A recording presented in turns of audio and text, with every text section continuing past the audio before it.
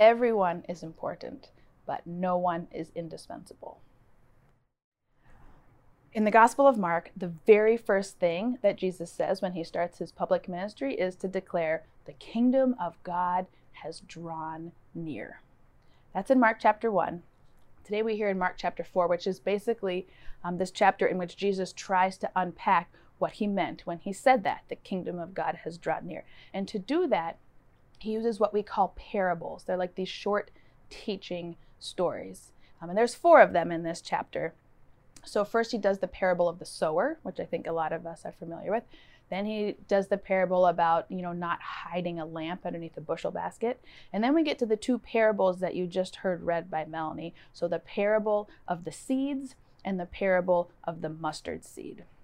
And we are going to get to why parables and why those parables in just a moment. But first, we need to talk about Joanne Tom, and we need to talk about dilly bars.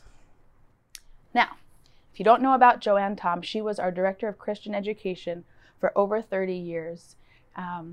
She passed away during COVID, and so this weekend is going to be our first chance to finally honor her life altogether as a congregation.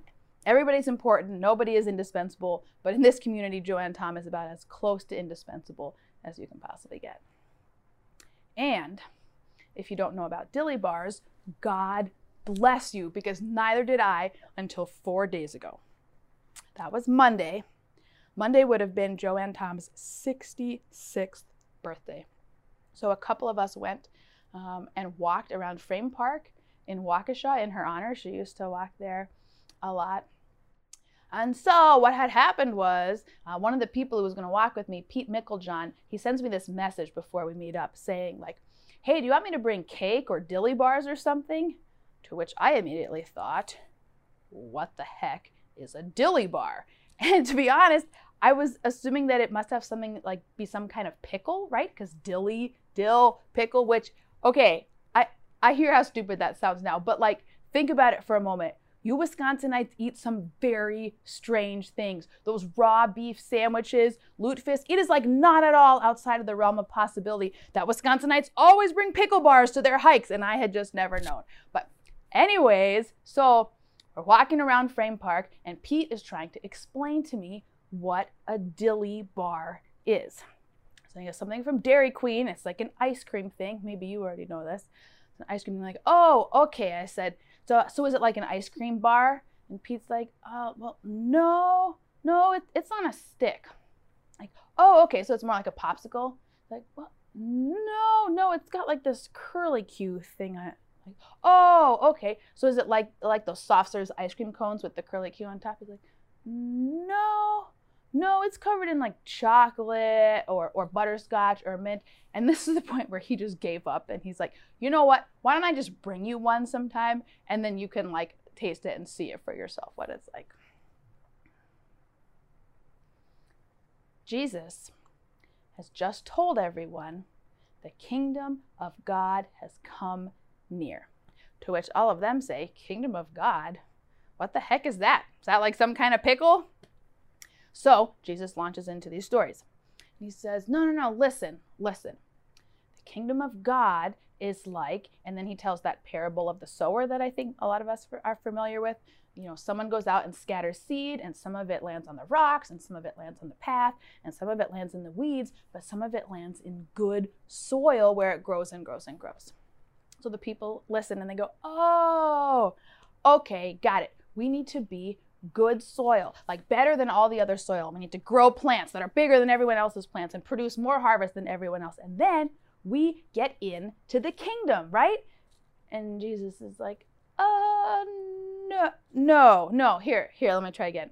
The kingdom of God is like, and then he starts that parable the exact same way. It's like someone who goes out and sows seed, but then they just go up about their life normally, and the seeds sprout and grow and produce the harvest, and the farmer doesn't even know how it happened. And so the people go, oh, okay, we get it. We don't need to do anything. We're just going to hang back. We're going to let God come in and fix everything. And when everything is good and fixed, we are going to come into the kingdom and enjoy the feast. And Jesus is like,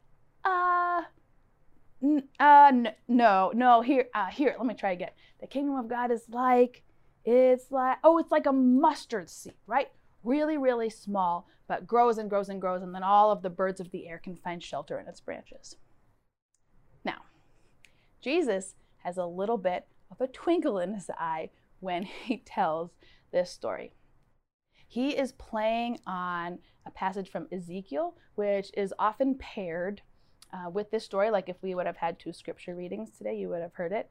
And it's a story that his audience would be familiar with. And it's this passage in Ezekiel that compares the nation of Israel to a giant, majestic cedar tree where all of the birds of the air find shelter in its branches.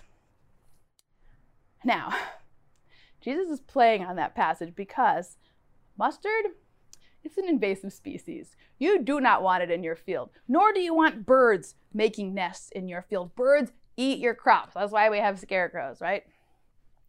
It's like Jesus is saying, the people of God, they're not like a giant, majestic cedar tree. They're more like a shrubby, scruffy, scrappy little weed that grows and grows and grows and spreads like wildfire and takes over the whole farm, whether the powers that be want it to or not. Everybody is important, but nobody is indispensable. In telling these stories, Jesus is trying to get people to hold both of those two contradictory truths together in one hand. Here's what's true.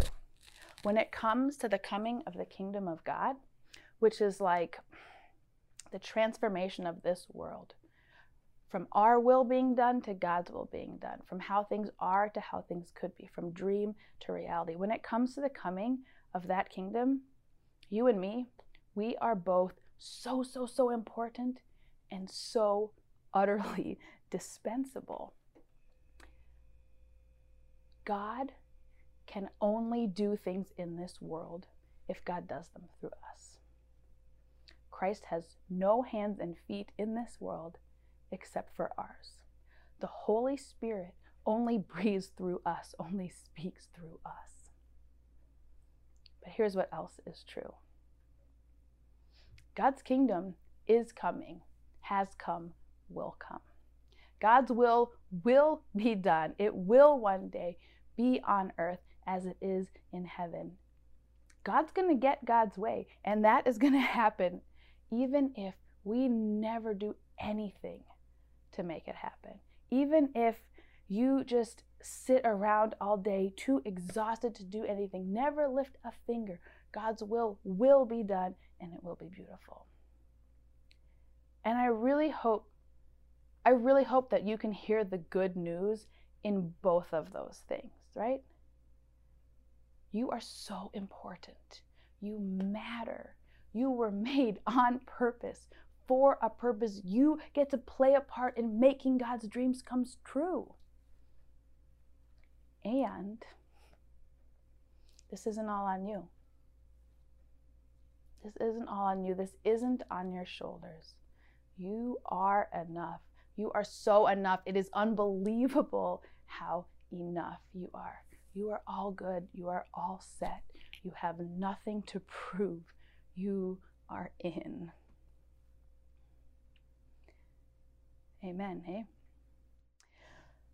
But those two truths, they are hard to explain, harder to reconcile, harder still to absorb and live into.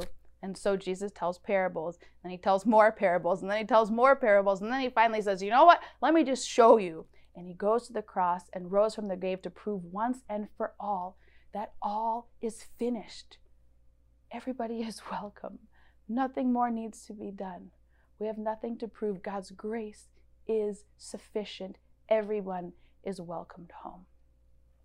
And not only that, but whatever we face in life, nothing will ever separate us from the love of God, not even death. And even though we die to this world, we will live forever in Christ. Amen? Amen. So, Pete showed up at church on Tuesday, and he had in his hand a bag of dilly bars. They're pretty good, you guys. They're pretty good. I like them. We gave a couple bites to Sal. She liked them. Taste and see that the Lord is good, my friends.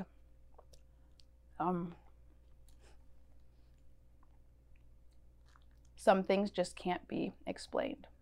Some things can only be experienced. So, my friends, may we honor Joanne's life really, really well this week.